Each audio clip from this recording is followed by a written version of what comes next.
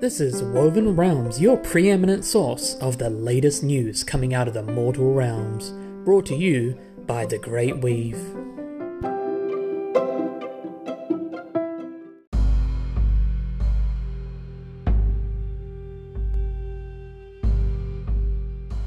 Targig the Cleaver, bane of the Templian Guild of Macadors, and self-proclaimed Eater of Armadas, commands the greatest piratical terror in Western Gursh Heartlands.